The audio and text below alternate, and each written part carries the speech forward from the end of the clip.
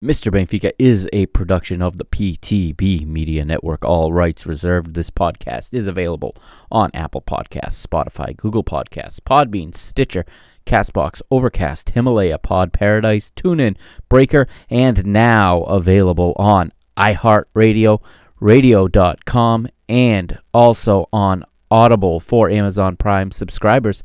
As always, select episodes available on YouTube and, of course, at www.mrbenfica.com. Please like, share, and rate the show on your preferred platform.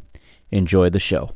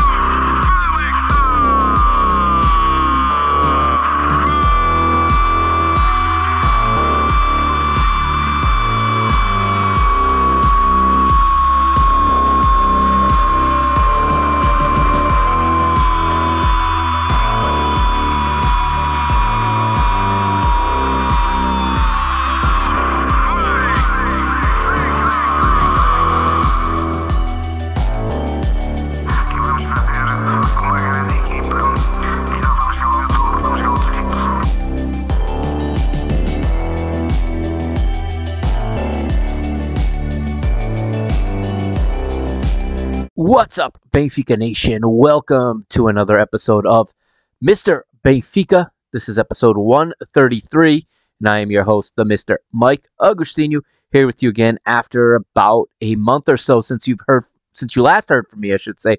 Last episode 132, we talked about Jorge Jesus leaving. So tonight in this episode, I know it's been a while, like I said, this hasn't been the weekly format that I shoot for. A lot going on in my personal life and in my professional life causing that. But I am here tonight, and I will just give some general thoughts, some recap to the first four matches of the second Nelson Verissimo era here at Benfica. Some of my observations, some things I'm seeing, some things I'm not seeing. What you won't get here tonight is me calling for firing the manager again. Okay, I'm going to talk about what I've seen and talk about what I think can be done with this manager in the meantime. Okay. Again, there's a toxic just belief in football in general, but especially in Portuguese football, that sacking the manager is the answer to every single problem. And, well, it just isn't. And I said when Jorge Jesus stepped down, and even before that I thought Nelson Verissimo was the right guy for now, for the rest of the season. I stand by that. I know a lot of people got some hopes and some romantic dreams of this turning into the Bruno Lage 2.0, but that was really never going to happen. That was very unlikely. What happened under Lage is something that does not happen very often. You don't sack a manager, make no changes to the team, and then turn it around.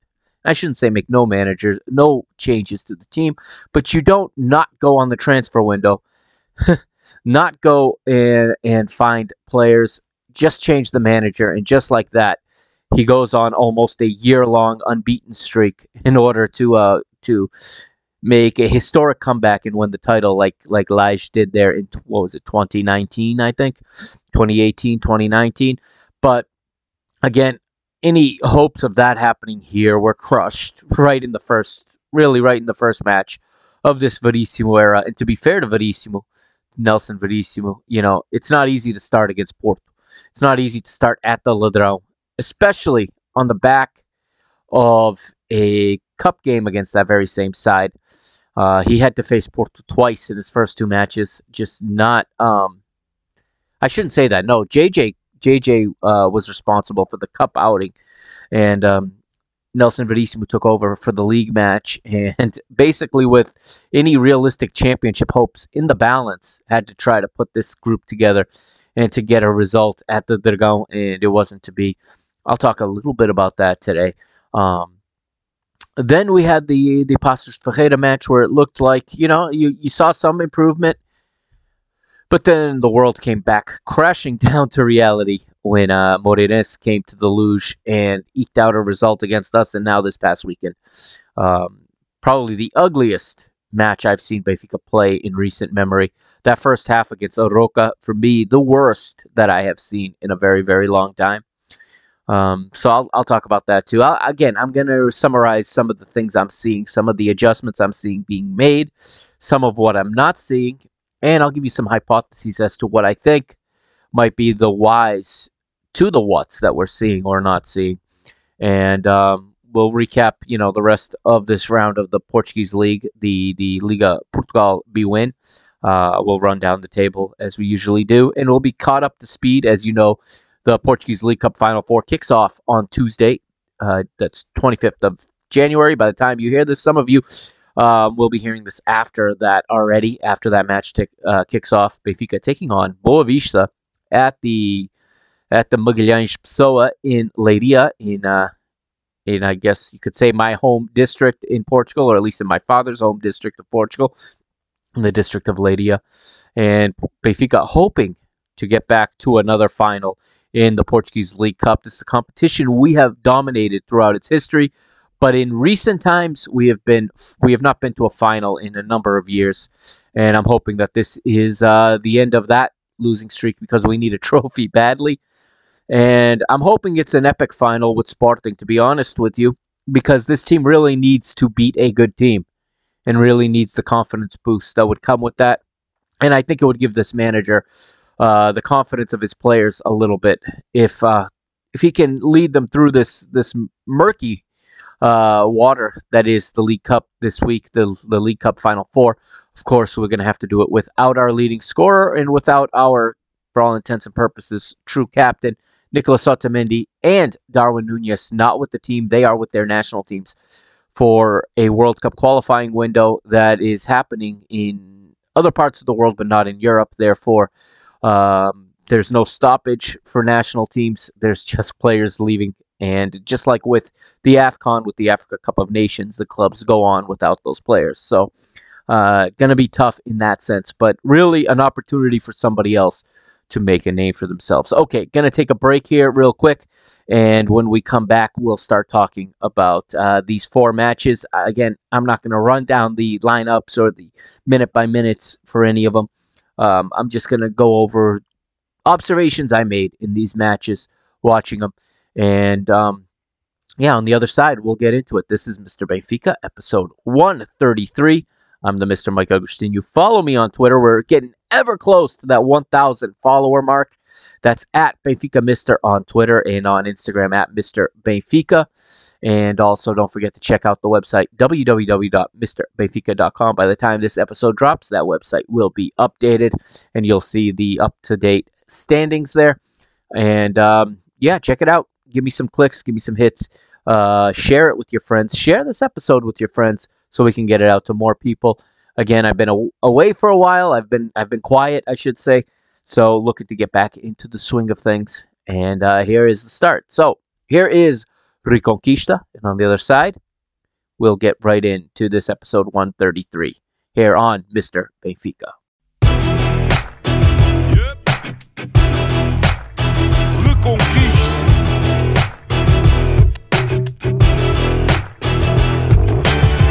Passo a passo, o caminho é duro. Temos muita história, mas ainda mais futuro. Conto com dificuldade em cada jornada sofrida. A glória da vitória tem que ser bem nutrida. Na reconquista do que é nosso por direito. Que não fico por fazer o que podia ter sido feito. Se queres a nossa força, sabes que estamos contigo. Em casa ou fora, nós somos o eterno abrigo. Sabes que estamos contigo. Nós somos o eterno abrigo. Ouve a nossa voz, o querer de todos nós. A fé que não se explica. Carrega Benfica, carrega Benfica. Ouve a nossa voz, o querer de todos nós. A fé que não se explica. Carrega Benfica, carrega Benfica. Ouve a nossa voz, o querer de todos nós. A fé que não se explica. Carrega Benfica, carrega Benfica. Ouve a nossa voz, o querer de todos nós.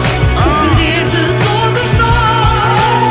Manto sagrado é peso pesado, não o carregas sozinho, em cada esquina há um vizinho. Sente o carinho do Algarve até ao Minho, o vermelho pinta a tuga e é isso o teu colinho. Na reconquista do que é nosso por direito, que eu não fico por fazer o que podia ter sido feito. Se queres a nossa força sabes que estamos contigo, em casa ou fora nós somos o eterno abrigo. Sabes que estamos contigo, nós somos o eterno abrigo. Ouve a nossa voz, o querer de todos nós. A fé que não se explica. Carrega Benfica, carrega Benfica. Ouve a nossa voz, o querer de todos nós. A fé que não se explica. 133 of Mr. Benfica. General news items, even though the club has been much of a disaster recently. The only ones I'm going to talk about here tonight. It starts with women's football, of course. You guys know how I feel about that team. And yes, I have an episode coming. I know I've been promising this for like 2 months now, but I'm putting it together. Hopefully this week there'll be a women's football update episode because the women's team have made a monstrous signing this past weekend. And although it was a little bit traumatic with shades of Cavani, and if you remember when Darwin was signed, same thing happened. The player was to be unveiled, and suddenly the press conference was canceled. This happened again last Thursday when the club was to unveil the latest signing for the women's football team. That, of course, Portugal international Jessica Silva. And let me just start by saying how big of a signing this is and how embarrassing that would have been if this thing fell through after they had invited the press and after the press had waited 3.5 hours for this press conference with the billboard showing her face in a Benfica kit already, announcing her signing, and if the signing had fallen through. Fortunately, it did not. Okay, fortunately, the next day she was presented to the press, to the media, to the fans, to the sócios. Jessica Silva, now a Benfica player. And again, this is enormous. Okay, I was calling for a different Portuguese striker to be brought in, and that's mainly because I didn't think Jessica Silva was possible. Jessica Silva was playing here in the United States for Kansas City in the NWSL. Jessica Silva is the only Portuguese player to ever win the UEFA Women's Champions League. She did that in 2019-2020 with León. And she is one of, if not the most dangerous attacking players in the national team. Has unbelievable pace, has an ability to break lines with the dribble, with the pass. She's a good forward. I cannot wait to see the way she combines with Chloe Lacasse up front. So Jessica Silva, welcome to Benfica. Bem-vindo ao Benfica. This is a massive signing. I don't think the average fan retweeting the picture really understands just how big of a signing this was. I don't think that they really understand just how big of a signing this was. There is no male equivalent in terms of the level of player corresponded to the level of team and the level of play. Okay, this is the equivalent of Benfica going out and getting a Premier League striker, and the Portuguese league being in, I don't know, the Israeli league or something like that. Okay, or the Romanian league. That's the equivalent of this level of a signing, and she's a Benfiquista, so I'm excited for it. So there'll be more on that in an upcoming episode. Also in the news, Benfica lose to Sporting once again in basketball. That's 9 in a row. This one was 60. I believe it was 66, 63 was the final in the final of the League Cup. And 9 in a row for Sporting on the hardwood against us. It's like impossible to lose 9 in a row to a team, no matter what the difference in level is. It's almost impossible for two professional teams for one to beat the other 9 times in a row. But that's where we stand. That is the state of our club right now. That's just a microcosm. And if you're only following the football, I don't know that you fully understand just how bad the situation is at Benfica right now. It's atrocious. It's not just in football. It's visible in football. But it's going on everywhere in all of the departments, especially, I should clarify, in the male sports, in the men's sports departments. Hockey's a disaster. Basketball, I just told you, keeps losing to Sporting, keeps losing to Porto. Not really a contender to win the title. Even volleyball, men's volleyball, lost in straight sets a week ago in the Azores to Fonte Bastardo. It's unheard of to lose like this.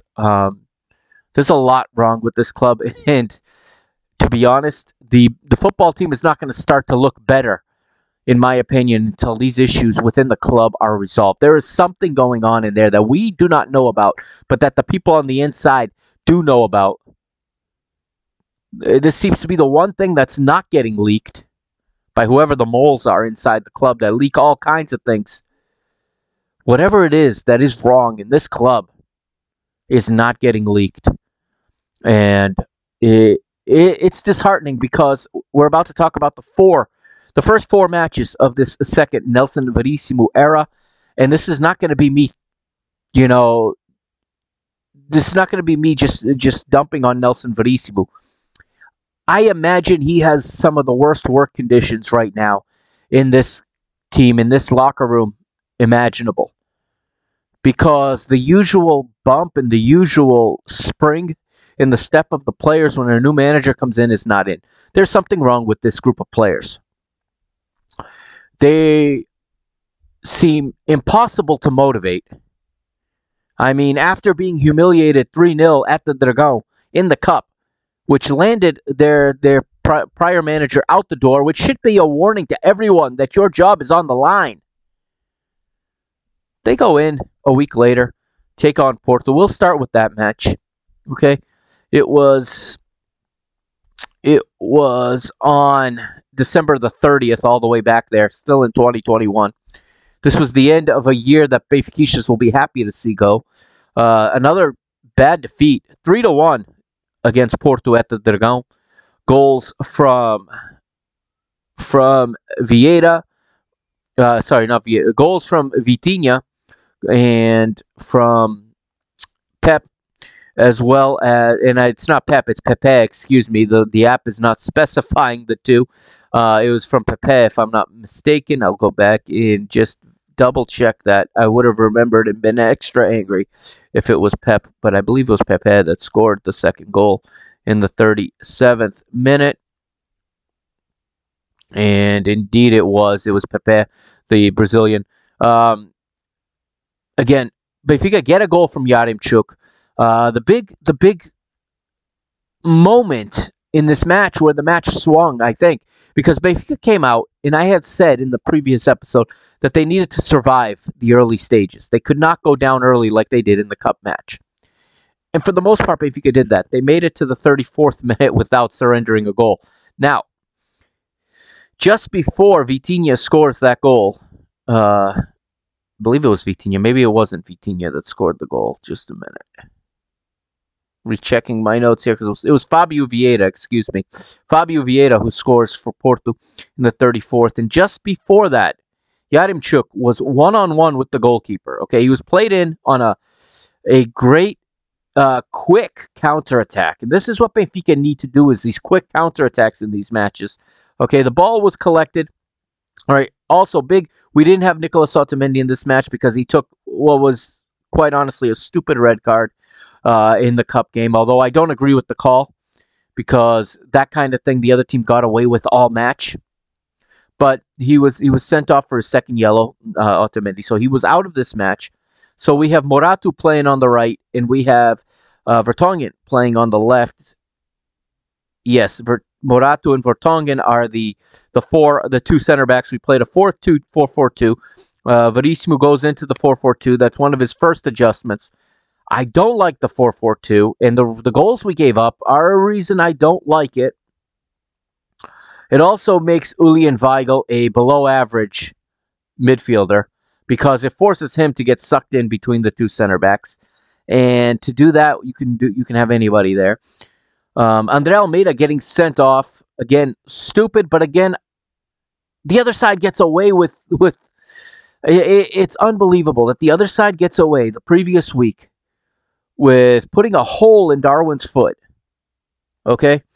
And for that, Fabio Cardoso is canceled once and for all on Mr. Benfica. His Benfica history, his upbringing, out the window. He's done. He's canceled. Screw you, Fabio Cardoso. And I got and he goes untouched in this match, by the way. Not one retaliation shot. Not one retaliation shot at Fabio Cardoso. Okay? We have the team is just too nice. It's the truth. They're just too nice. Okay, they are it's humiliating. And then Andre Almeida gets himself sent off. Of course, you know who's going to be at the middle of it when we're playing this team. It's none other than Otavio, the player I wish, and I've publicly stated I hope someone breaks his leg. And I stand by that. I hate Otavio. Okay? I'm a nice guy, but this guy has gone past my limit of what I can tolerate. And, of course, I think Andre Almeida tried his best, but unfortunately didn't hurt him. And unfortunately got his second yellow card. And when you look at it in VAR, that foul could have been called against either Otavio or Andre Almeida. They both nailed each other, to be quite honest. But not smart from your supposed captain. And quite honestly, I think that's the last time we saw him. He went off. And then what I think is a touch of just lack of awareness. He points to the eagle. He's trying to earn the respect of Benfiquistas, but you just put your team at a disadvantage. And this came at a time after Yaremchuk had cut it to 2-1. We go, and Andre Almeida gets himself sent off. Okay? And although for the next 10-15 minutes, Benfica continued to look for the equalizer, and this was the best phase of the game for Benfica, was from the start of the second half to maybe 10 minutes after the sending off, after the double yellow card.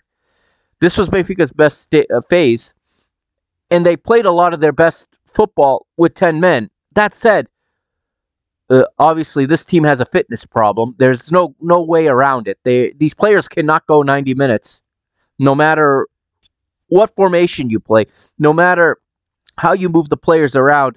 I don't know if it's the managers just too willing to use all 5 substitutions, even when it doesn't call for it, if these players really cannot finish because they're so used to being substituted now.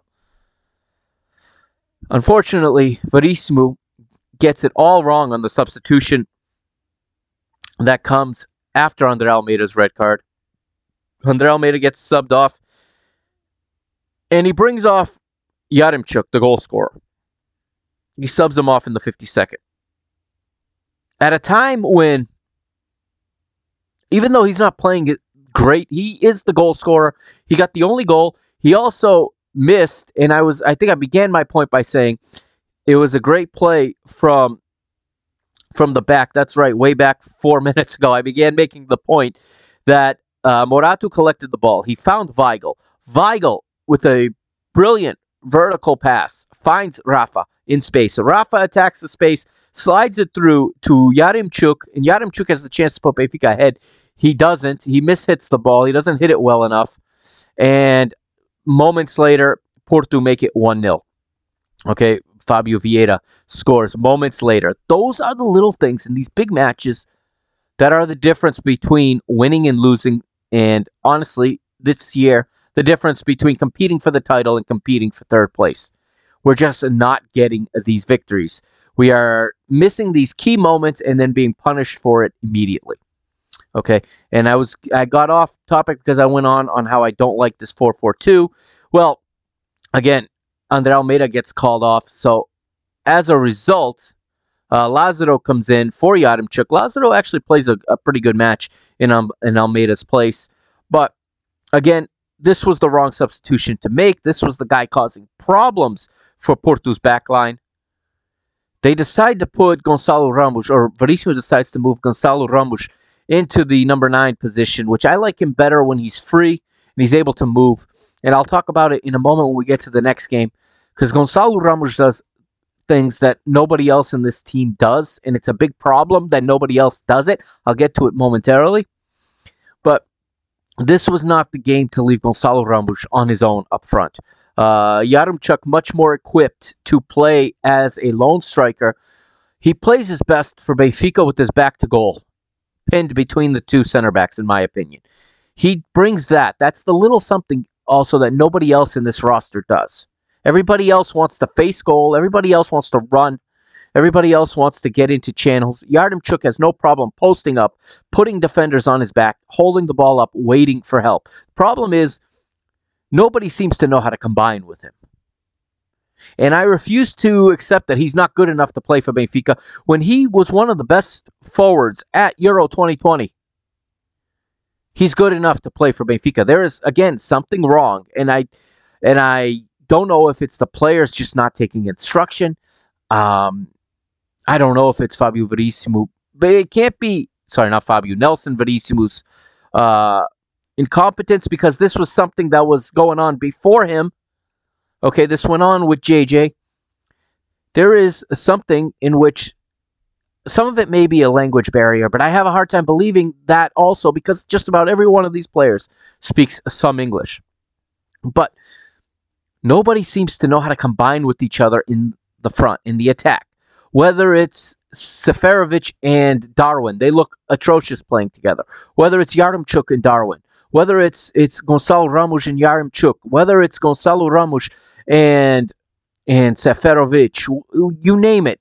Any combination right now of forwards that are put on do not combine with each other. There's no syncrasy. There's no compatibility with each other for whatever reason.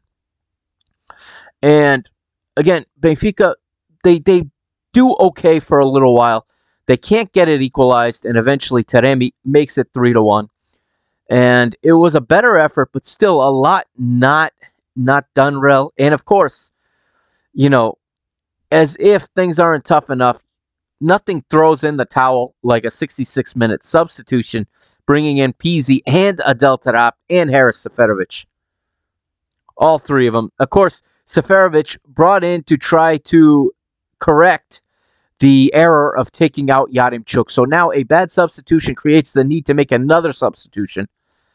I'm giving Nelson Verissimo a pass on this one. If you remember, this was the day his mother was buried, okay, or the day after, whatever. This is when he was dealing with something far more important than football.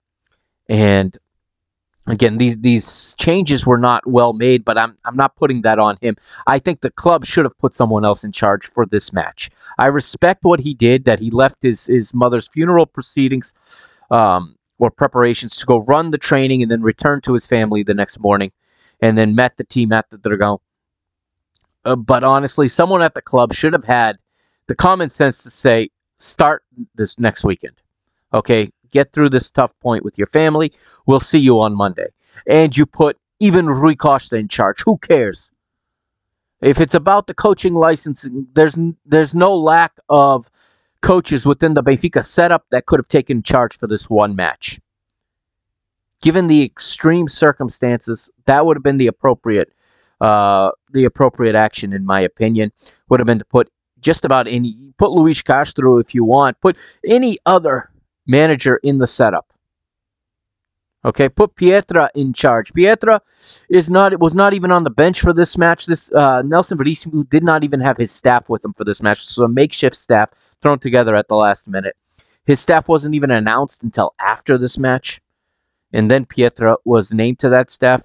But Pietra should have been in charge of this match. He's been around the team for years. This would have been the situation to put him in charge.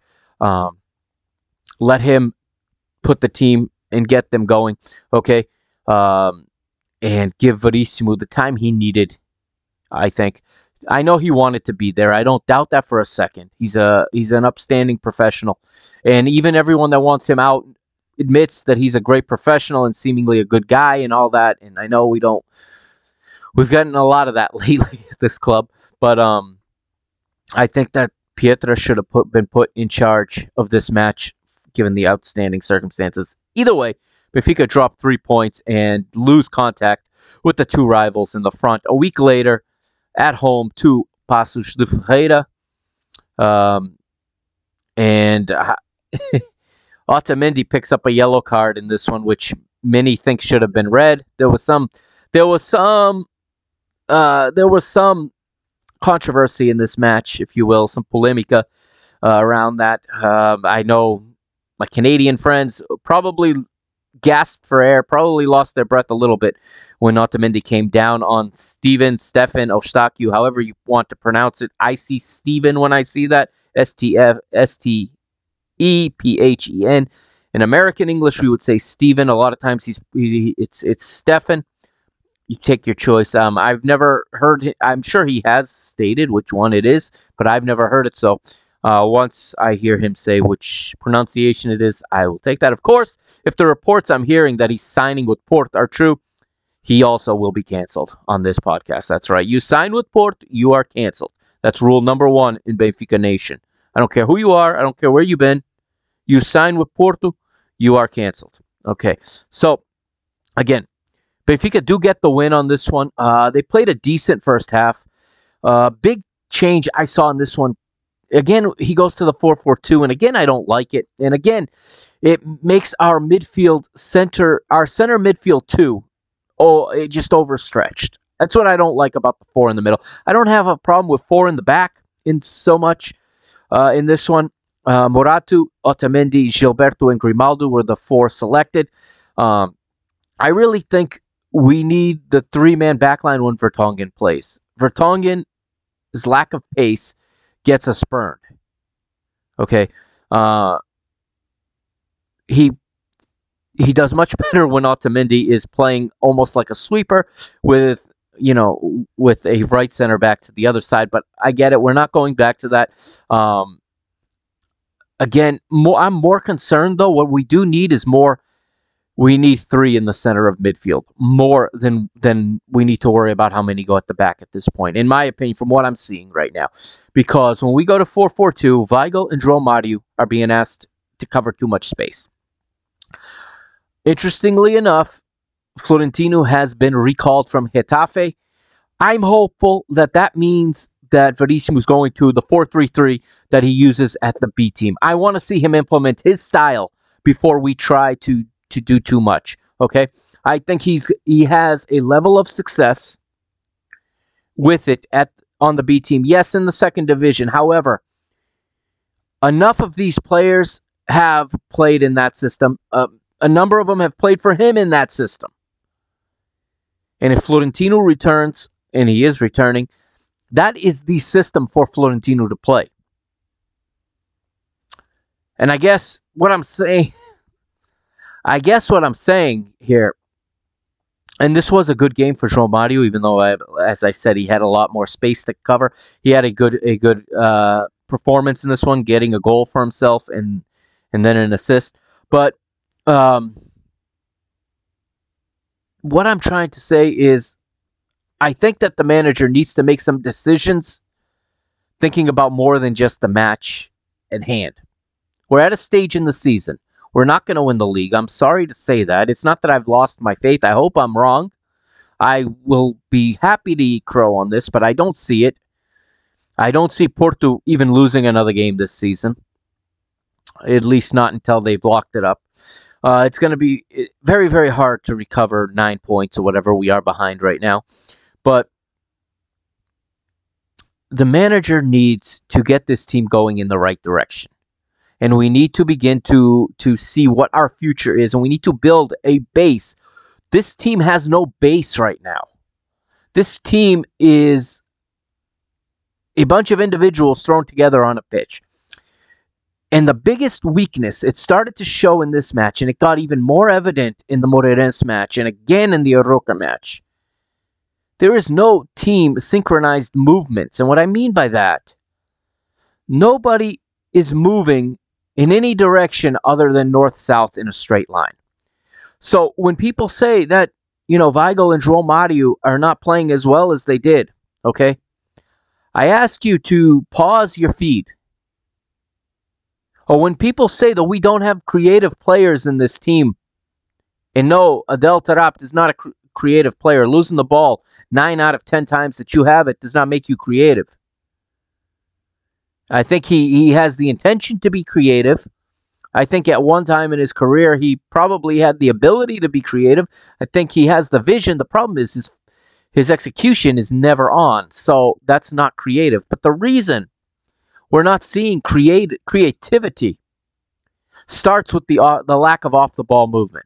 Okay, again, whether it's Rafa running with the ball, unless he's running at pace and Benfica have numbers, you will see that everyone is either watching the ball carrier or running in a straight line from north to south. And what I mean by north to south, towards the opponent's goal in a straight line. There is absolutely no side-to-side movement. Nobody from the outside is coming inside, opening a lane for someone else to run. They're not opening lanes for each other. It becomes so easy to defend, and this is why Benfica has such difficulty against teams that pack it in, against teams that sit, with 2 lines of 4 and sit deep, even 2 lines of 5 deep, and just block shots and win crosses. The reason is it's because Benfica run right at them. They don't make any of them come out of their places. They don't get in between the lines. They don't move side to side. The one player who moves side to side that I'm seeing is Gonçalo Ramos. Okay? And he was dropped for the Moreirense match when I knew that was a match we were going to need him. Because, again, Moreirense, we're going to talk about them in a second, they play a 3-4-3. Same as Sporting. We have so much difficulty against that formation that we used to play, which is insane because we were playing it for a calendar year. From the middle of last season to the middle of this season, we used that system, and we cannot break it down. We played against it every day in training. No wonder JJ went to it, because I'm going to guess that in training, the offensive team got nothing accomplished for a year, judging by the way they play against that system in the league.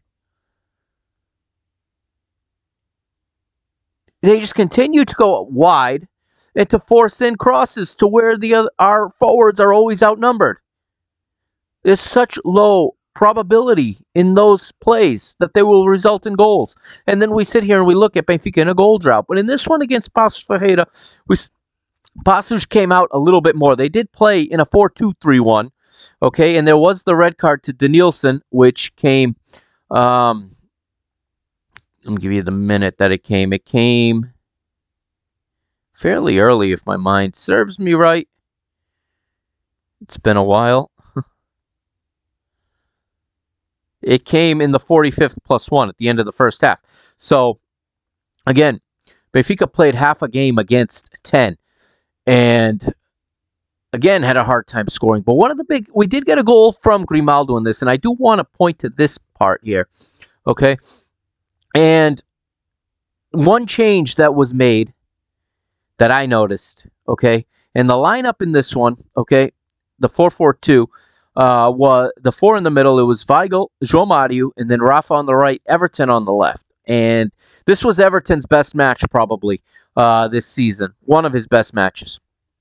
And the big change that Verissimo implemented that I liked, if you cut the field into, the pitch into its 5 channels, you have your left channel, your left center channel, your center channel, right center channel, and right channel. Down the left channel is usually Grimaldo's area of the pitch, forcing Everton to play in the center channel. However, when he plays in the left center channel, and when he plays in that left center channel, he often runs into the same spaces, into the same locations that Darwin likes to make his runs. Darwin was not in the lineup today. It was Haris Seferovic today, on this day. Seferovic was in the lineup because Darwin was out injured. And Everton was playing wide in the left channel with Grimaldo in the left center channel. They switched channels. And this did two things that I thought was very positive. But of course, Everton would be out of the next match. But important, the change was you got a much better match from Everton. He started to run at guys freely again. He started to believe. He put some balls into dangerous spaces. And you got Grimaldo getting the ball about 10, 15 yards or 10 meters or so to the inside.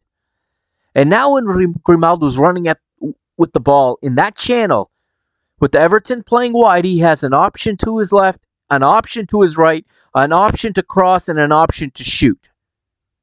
When he plays all the way wide on the left, he usually only has an option to his right because he's playing touchline wide, and his only option is usually to cross. Now, he shoots well. He scored 2 goals this season. This was his second in this one.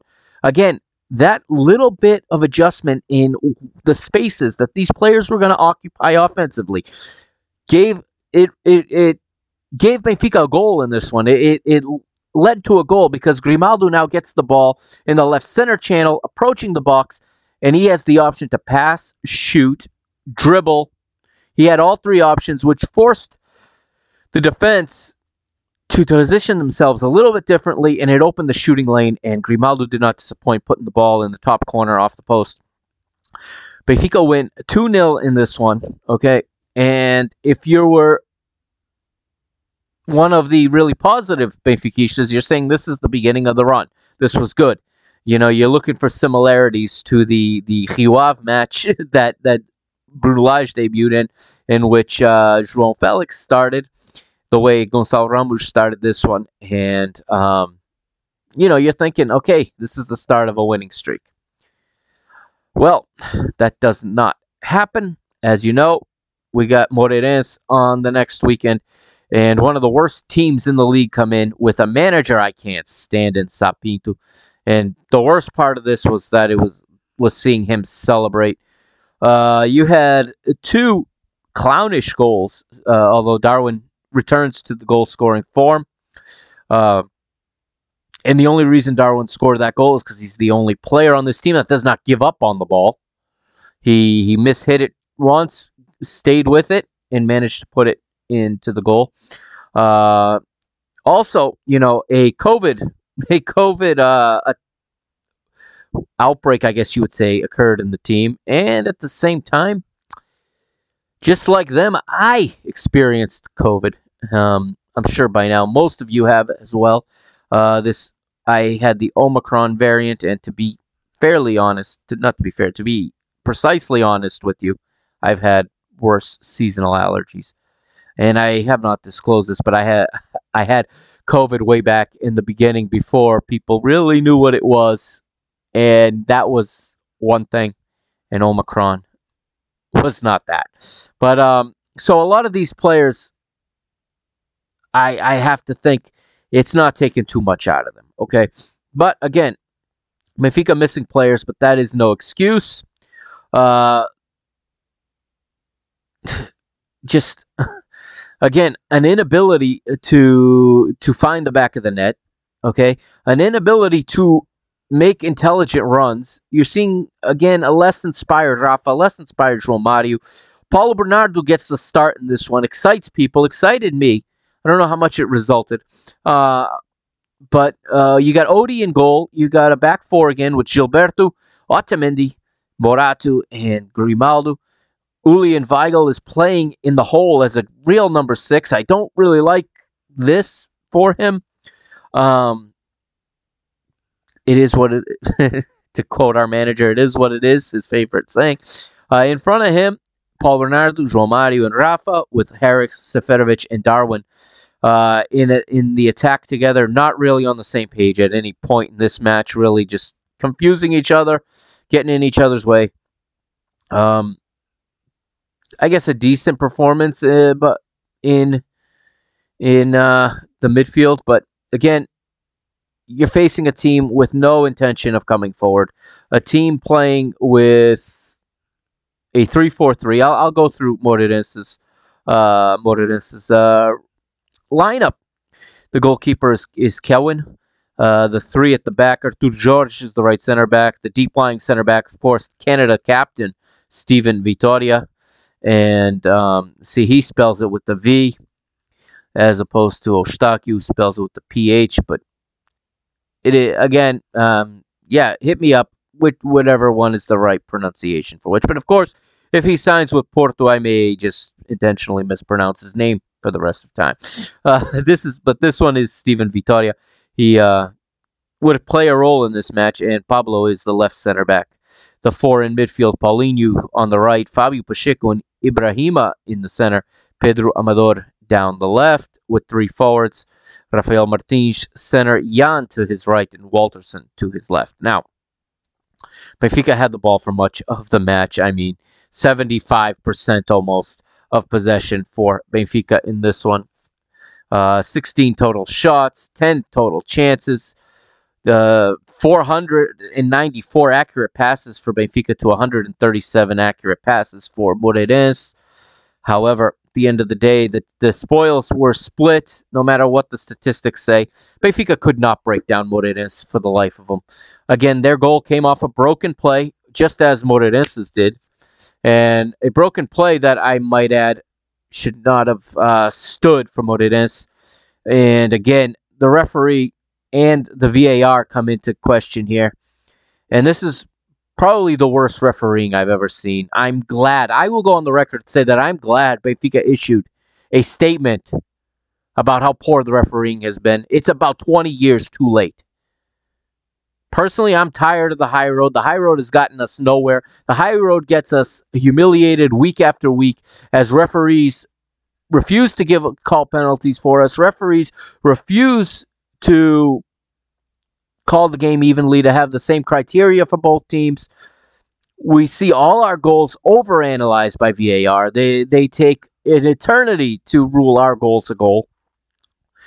We've seen too many clean goals from us called back. Seen too many questionable ones for other teams go their way.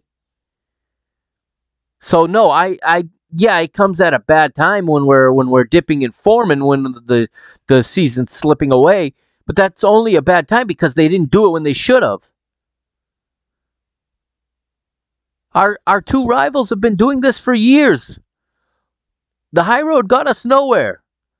The high road got us nowhere. In fact, now that we've complained, you've seen we've been given a penalty.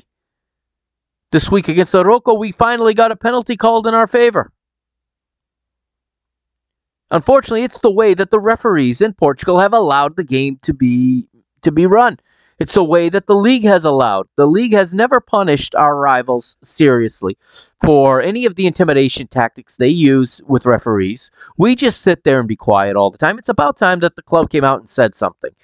I'm not into this whole fake integrity stuff. I'm not into this holier than thou attitude when your team is just getting kicked by everybody. It's time we start, and the people that represent our club start defending the club and start standing up for the club. Enough is enough. Until we do that, it's going to continue. Until we remind the referees that it's not in their best interest to screw us over, they will screw us over fearing someone else. So, unfortunately, until the league and the federation get a hold of this, this is what we need to do to survive. Anyway, Moreirense's goal, it's an own goal. It's almost laughable. However, Rafael Martins is offside on this play. He tries to head it. I don't care about I've heard them go back and forth, and it's funny. When it's against Benfica, the referee analysts will go to the thing about the line of sight. Line of sight is only one way to be involved in the play. If you make a play at the ball, you are in the play. I said this way back in episode 5 when we played Porto at the Dragão and they scored that illegal goal because Pep was sitting in an offside position in front of the goalkeeper and then ducked out of the way of the ball. That should have been called back for an offside because if you duck out of the way of the ball, that is playing the ball. If you jump in the air and try to head the ball, or if you jump in the vicinity of the ball, you are playing the ball. This goal should have been invalidated immediately. There's no excuse. The representatives, or I should say the representatives, the television personalities, if you will, the hosts on BTV, on Benfica TV, did confirm to Antonio Rola after the match that BTV did not ever at any point in the match receive an image with the line shown, because obviously it would have shown him offside. There was no way you were going to play with that. However, because of that, Nicolas Otamendi misheads it the first time. It comes off of, I don't remember if it comes off of the forward or if it comes off of Morato first, and then Otamendi goes to clear it. He slides, or he reaches, I should say, with his foot. He reaches, and while lying down, he kicks it off of Morato and into the goal. And just like that, Benfica are down in the 61st minute. And in an equally clumsy defensive display at the other end, I think it was Vitória heads it off of the back of his center midfielder, and the ball falls to Darwin, who goes in on a breakaway, miskicks it, forcing a save, and then getting the rebound and burying it. Darwin scores his 15th of the season there. It's 1-1. Benfica try everything, but they cannot get a winner, and time eventually expires. Hugo Miguel, if I'm not mistaken, was the absolutely horrible referee in this match. And then again, VAR, nowhere to be found. And it's, again, not a good display from Benfica either. We saw some absolutely award-winning time wasting from Moreirense, though. Grimaldo talked about it in the Flash interview. He took a shot at Moreirense for not playing any football. Listen, I criticize others when they do that. If you can't beat a team that sits in, you have no right to complain. Okay, nothing infuriates me more than when on BTV, after we beat somebody 5 or 6-0, that our commentators go and praise the other team for coming out and trying to play. No more obvious than when we beat Braga 6-1 not that long ago. They came out and tried to play, and well, the blueprint in beating Benfica is very simple, and it's not coming out and trying to play. They opened themselves up and then created a situation where they had to leave themselves exposed for the rest of the game. And because we're very good in transition, in counterattack, we buried them. Problem is, you can't get into a counterattacking game unless you're winning. And we struggled to get that first goal. And Moreirense, and I'm going to give them credit for not coming out to play, because if they had come out and tried to play and tried to build out of the back and try to possess and try to send guys forward, we would have done to them what we did to other teams that have tried that.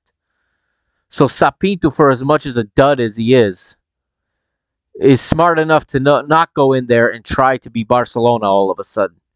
He understands against Benfica, deep-lying defensive lines, okay? Stay disciplined, don't give away spaces, and win crosses.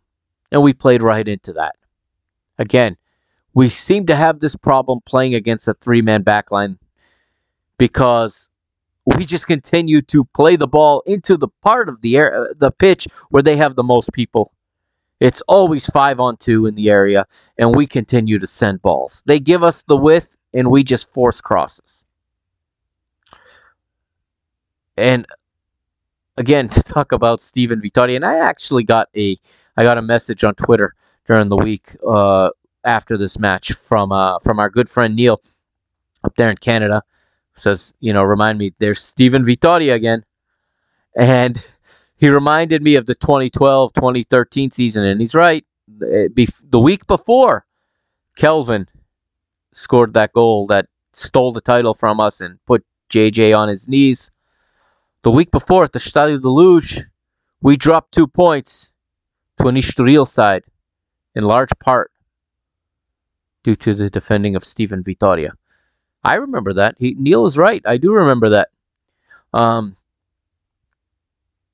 The best Steven Vitória moment in this match, though, it was at the end when Moreirense is doing all the time wasting, and I think it was Artur Jorge.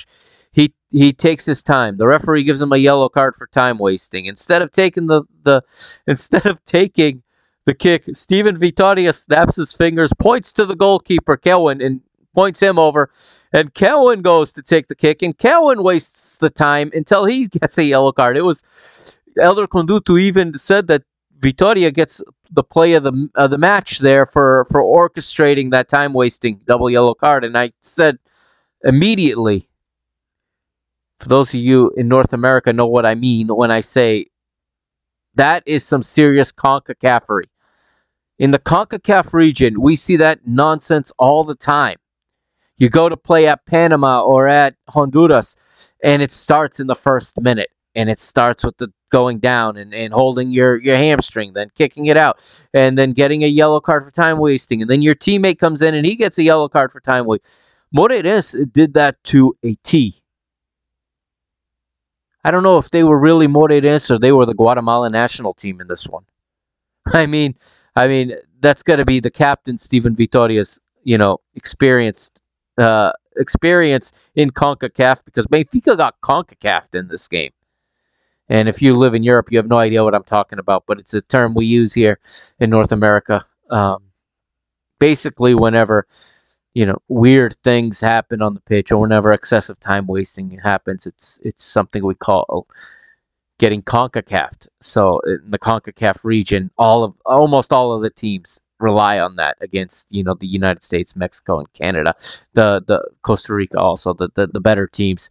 So yeah, that's what this reminded me of, this Moreirense performance. It reminded me of watching Guatemala just sit in against Mexico and do everything to get that 0-0 draw. Again, not a good game for Benfica. None of these have been particularly good games. And, it's another 2 points dropped. And this pretty much put us out of contention at that point. And, the only good thing was Braga lost on that weekend as well, which allowed us to actually gain a point with that draw. But it really felt like a loss. It was a loss for all intents and purposes. And, Benfica feel it's slipping away now. One last match to talk about was this past weekend against Aroca on the road. It was actually on Friday night. Again, the first half was one of the worst halves of football I've ever seen Benfica play.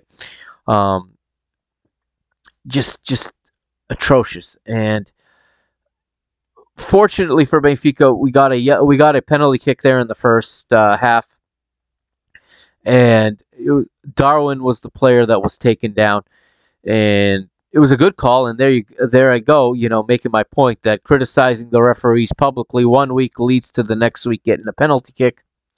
And Darwin steps up, buries it, his 16th of the season. Moments later, we concede a penalty kick. And I heard this mentioned on one of the podcasts. I don't remember. It was one of the Portuguese language ones. But Odie in goal is a good, we know he's a good shot stopper, but he has weaknesses in things like coming out, playing crosses, or in catching crosses. And this particular pundit was saying that you're starting to notice it on Benfica's defenders, a lack of confidence in their goalkeeper. And on this penalty kick that was conceded, Odie completely showed why everyone's questioning, his ability to be, the keeper going forward for this team. And it seems almost too obvious that Benfica do need an upgrade in the goalkeeping position. And he just makes a mess of this one coming out and ends up having to take the player down. And it is a penalty kick for Aroca, as João Basso will step up. João Basso, interestingly enough, was the player who took down Darwin for the penalties. He steps up and tries to redeem himself by taking a penalty of his own. But my goodness, people, I would say this is the worst penalty I've ever seen. He goes up there and tries to do his Bruno Fernandes / Jorginho / whatever, PZ hop. When they run up to the ball, they hop, and then on the landing, they play it. He tries to do that. He does it. He lands. Odie doesn't bite, which forces him to kick the ball right at Odie with the inside of his foot. Nice and slow. Odie lays down and saves it with his legs. just an absolutely terrible penalty, which obviously kept Benfica in the lead, which is very important. Couple of substitutions. Everton came on for Yaremchuk. Tough showing again for Yaremchuk. Again, I believe that there's a player there, and there's some disconnect into why it's not working for. It can't just be the player, because you look at the signings, right? And we have the same thing to say about all of them. You look at the high money, the high price signings we've made, whether it's Weigl, Everton, or Yaremchuk, okay? Darwin, the four of them. And look at the way that, one, they're scrutinized, but these are four expensive signings. Three of them experienced players, okay? Three of them, we know they can't all be a bust, okay? Everton right now working out the best out of them. But that's simply because he's finding the back of the goal on his own, not because he's fitting into a team concept or into a team dynamic well, and not because he's getting good service and because, the team around him is setting him up. And Darwin's still doing enough wrong where we can't say that, the thing is that his saving grace is that what he's doing right is he's finding the back of the net. But, you look at it, Weigl, there's lots of criticism, and I still don't believe we've seen his potential in this team. We haven't seen Everton's potential. We haven't seen Yaremchuk's potential in this team. So it's, something isn't right, and it can't just be that all these players are not good. No, I don't believe it. If it was one or two, maybe, but you look down the list of players that have come in and just can't mesh with our squad and can't be worked in. It's mind-blowing, and I think that there is something deeper that needs to be resolved within this team. What it is, I can't begin to speculate, but there's something there. In the second half, you get more of the same. Benfica playing slightly better, I guess. Again, you see all the substitutions you've been seeing. Nothing really new from the manager. And in the end, in the 90th +2, Grimaldo takes a free kick. That free kick finds the run of Gonçalo Ramos, and the kid makes it 2-0, scoring, I believe, his first or his second goal of the season. Double check that for Gonçalo Ramos. It's 2-0 to Benfica. It is, full-time 2-0. And Benfica pick up 3 points, which is important. You can't downplay that. It is important to get the 3 points. Again, I see and I think that the club needs to see this with a much bigger picture, much more big picture, much more big picture point of view. And yeah, that was the second goal of the season for Gonçalo Ramos. You got to look at this, for the future, because what's happened is for years we rely on short-term fixes to get by. Short-term fixes. Fire the manager. Sign a player, sack a player. Right?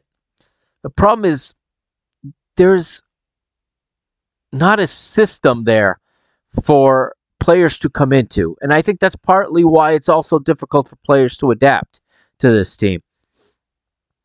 Things just need to start functioning better. And players, when they arrive, need to know they're arriving at a club that's going to give them what they need to succeed. Right now, I don't believe there is there's a manager, the quality that we want, that's willing to take this job. And think about it for a minute. What manager wants to come into a club that now everybody knows the players have run 3 managers out the door? Okay? This group of players have quit on 3 managers, and 3 managers have left. You think that's going to attract anybody worth their weight in gold? I have a hard time believing that. So the reason Nelson Veríssimo is the right guy right now is because he has to be the first one to go in and clean this up. There are elements of this team that have to leave. Okay, even at the cost of short term, of stepping back a little in the short term. I really think we need to put a long term vision on this for once. Otherwise, we're just going to continue to have the same problem. Okay, we win for a couple seasons or we don't, and we stay in the same place all the time. Same place all the time. Okay, we spend X amount on players, yet we remain in the same place all the time.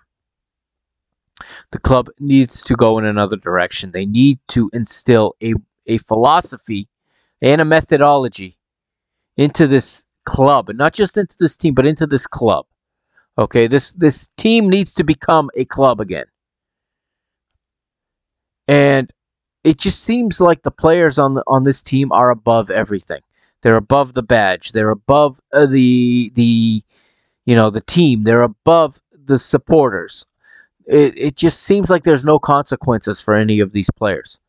They just ran another manager out, and I'm not here to defend the manager, but it's telling when a manager drops a player, the player refuses to be dropped, his teammates rally around him and refuse to play for the manager, and the president comes out and takes the side of the players. That doesn't exactly add up.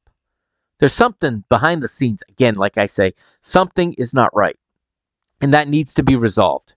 And in the meantime, Nelson Vericio needs to be given time to manage because he needs to find solutions. He needs to evaluate every player that's in this team, and he, along with the other decision makers of the club, need to identify what needs to get out of this club.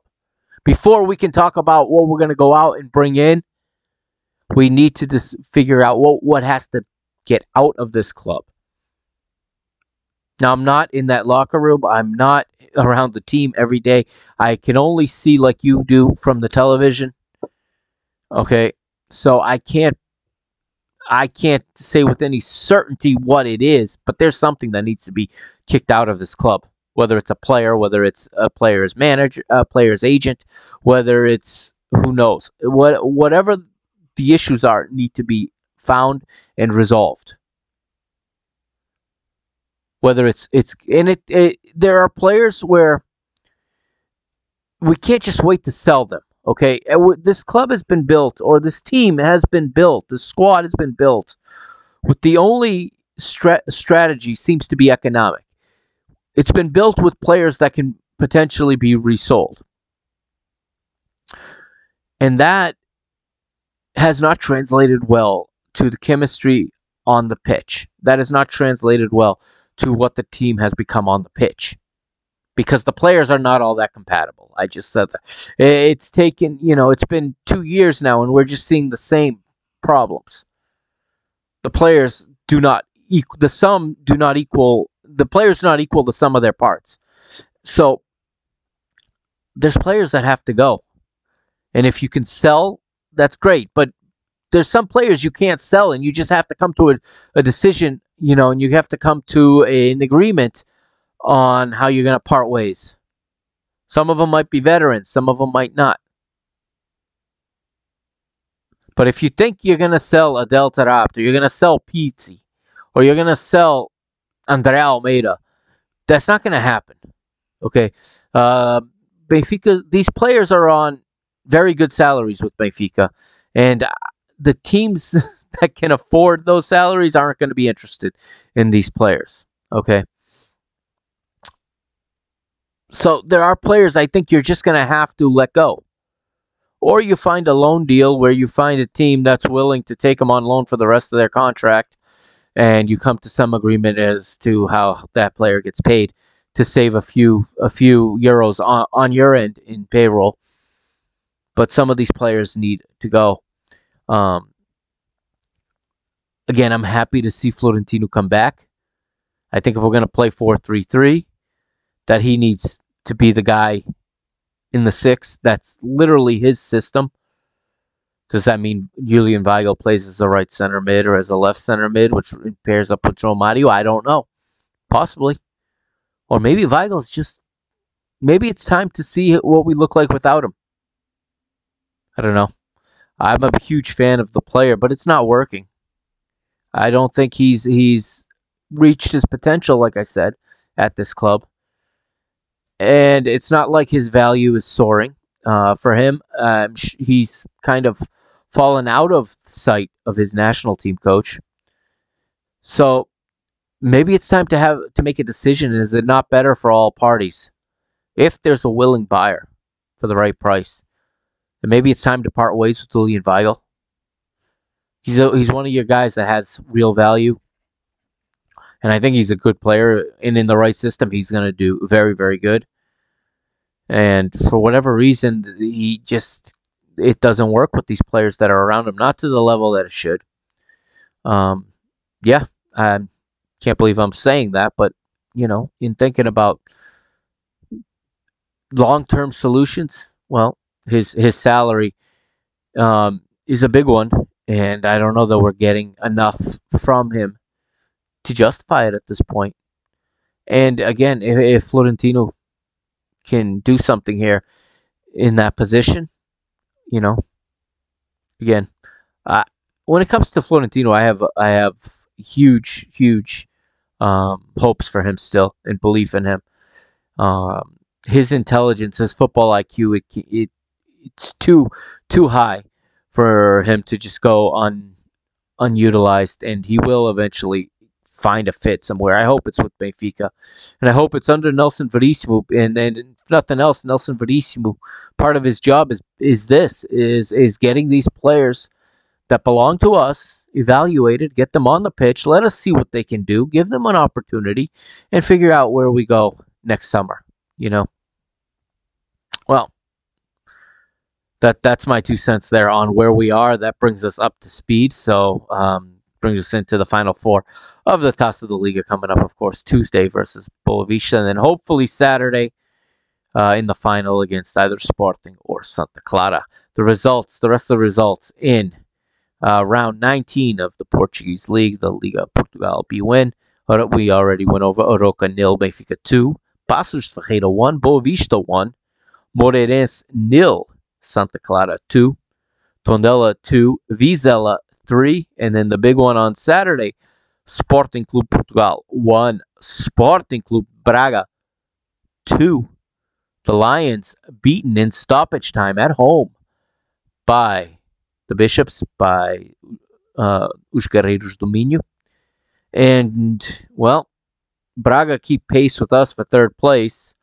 We make up some space on Sporting for second place, but unfortunately, Porto now with a 6-point lead. Here's the table in Liga Portugal after 19 rounds. Porto in the lead, 53 points from 19 matches. Sporting second with 47.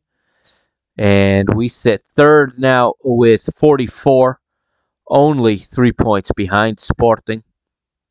And below us in fourth is Braga. They have 35 points. They've got some cushion between them and fifth place Gil Vicente, but they are 9 points behind us right now. So we're sitting in a decent spot to at least lock up that third position. Fifth place, like I said, is Gil Vicente, 30 points. Vitória Guimarães, 6th with 27. Estoril, 7th with 25. Also on 25 is Portimonense in 8th. Marítimo is 9th on 24 points. And Santa Clara, now 10th with 20 points. As a string of good results have them getting some distance between them in the relegation zone. 11th place right now, you have 3 teams on 19 points. So 11th place is Boavista. 12 is Paços de Ferreira and Vizela, 13th place. All of them, of course, as I said, with 19 points. Tondela, the black and yellow, the yellow and green, I should say, are 14th with 17 points. Moreirense out of the relegation zone. They have 16 points on 19 matches, same as Famalicão, but Moreirense with the tiebreaker over Famalicão right now. Famalicão in the playoff spot, the promotion relegation playoff against third place of the second division. They have 16 points from 19 matches. Aroca 17th with 14 points, and Bissad in the basement with 12 points. The league leaders in goals right now, Darwin is the leader with 15. I thought he had 16. I guess it's 15. He's one better than Luis Diaz. Gil Vicente's Fran is next, as is Mehdi Taremi, both with 11. Ricardo Horta of Braga has 10. He's in 5th. So Liga Portugal fixtures for the next round. The next round will be played, of course, starting Thursday, January the 27th. You have Estoril taking on Aroca. On Sunday, January 30th, Portimonense take on Tondela. Vizela take on Vitória Guimarães. Braga take on Moreirense. Porto host Marítimo. And then on Monday, you have Estoril versus Paços de Ferreira and Famalicão hosting Aroca. And then the teams involved in the Final Four will play on Wednesday, February the 2nd. That will wrap up this episode 123 of Mr. Benfica. Thank you for hanging with me. It went a little over an hour. But again, thank you for sticking with me through these long delays. I appreciate each and every single listener. And don't be shy if you got any suggestions, any criticisms, any comments, to hit me up on Twitter at Benfica Mister. Just drop me a DM and I'll be happy to respond. I love interacting with the listeners. I'll be back when I can. Okay, definitely this weekend, because we got to talk about the women's team and we got to talk about the Final Four, and I got to get that out. So hopefully this weekend you'll hear from me again, and I'll be back with another episode of Mr. Benfica. Until then, thank you for listening, and Carrega Benfica, Força Benfica, we are Benfica, Damo 38. I'll see you next time.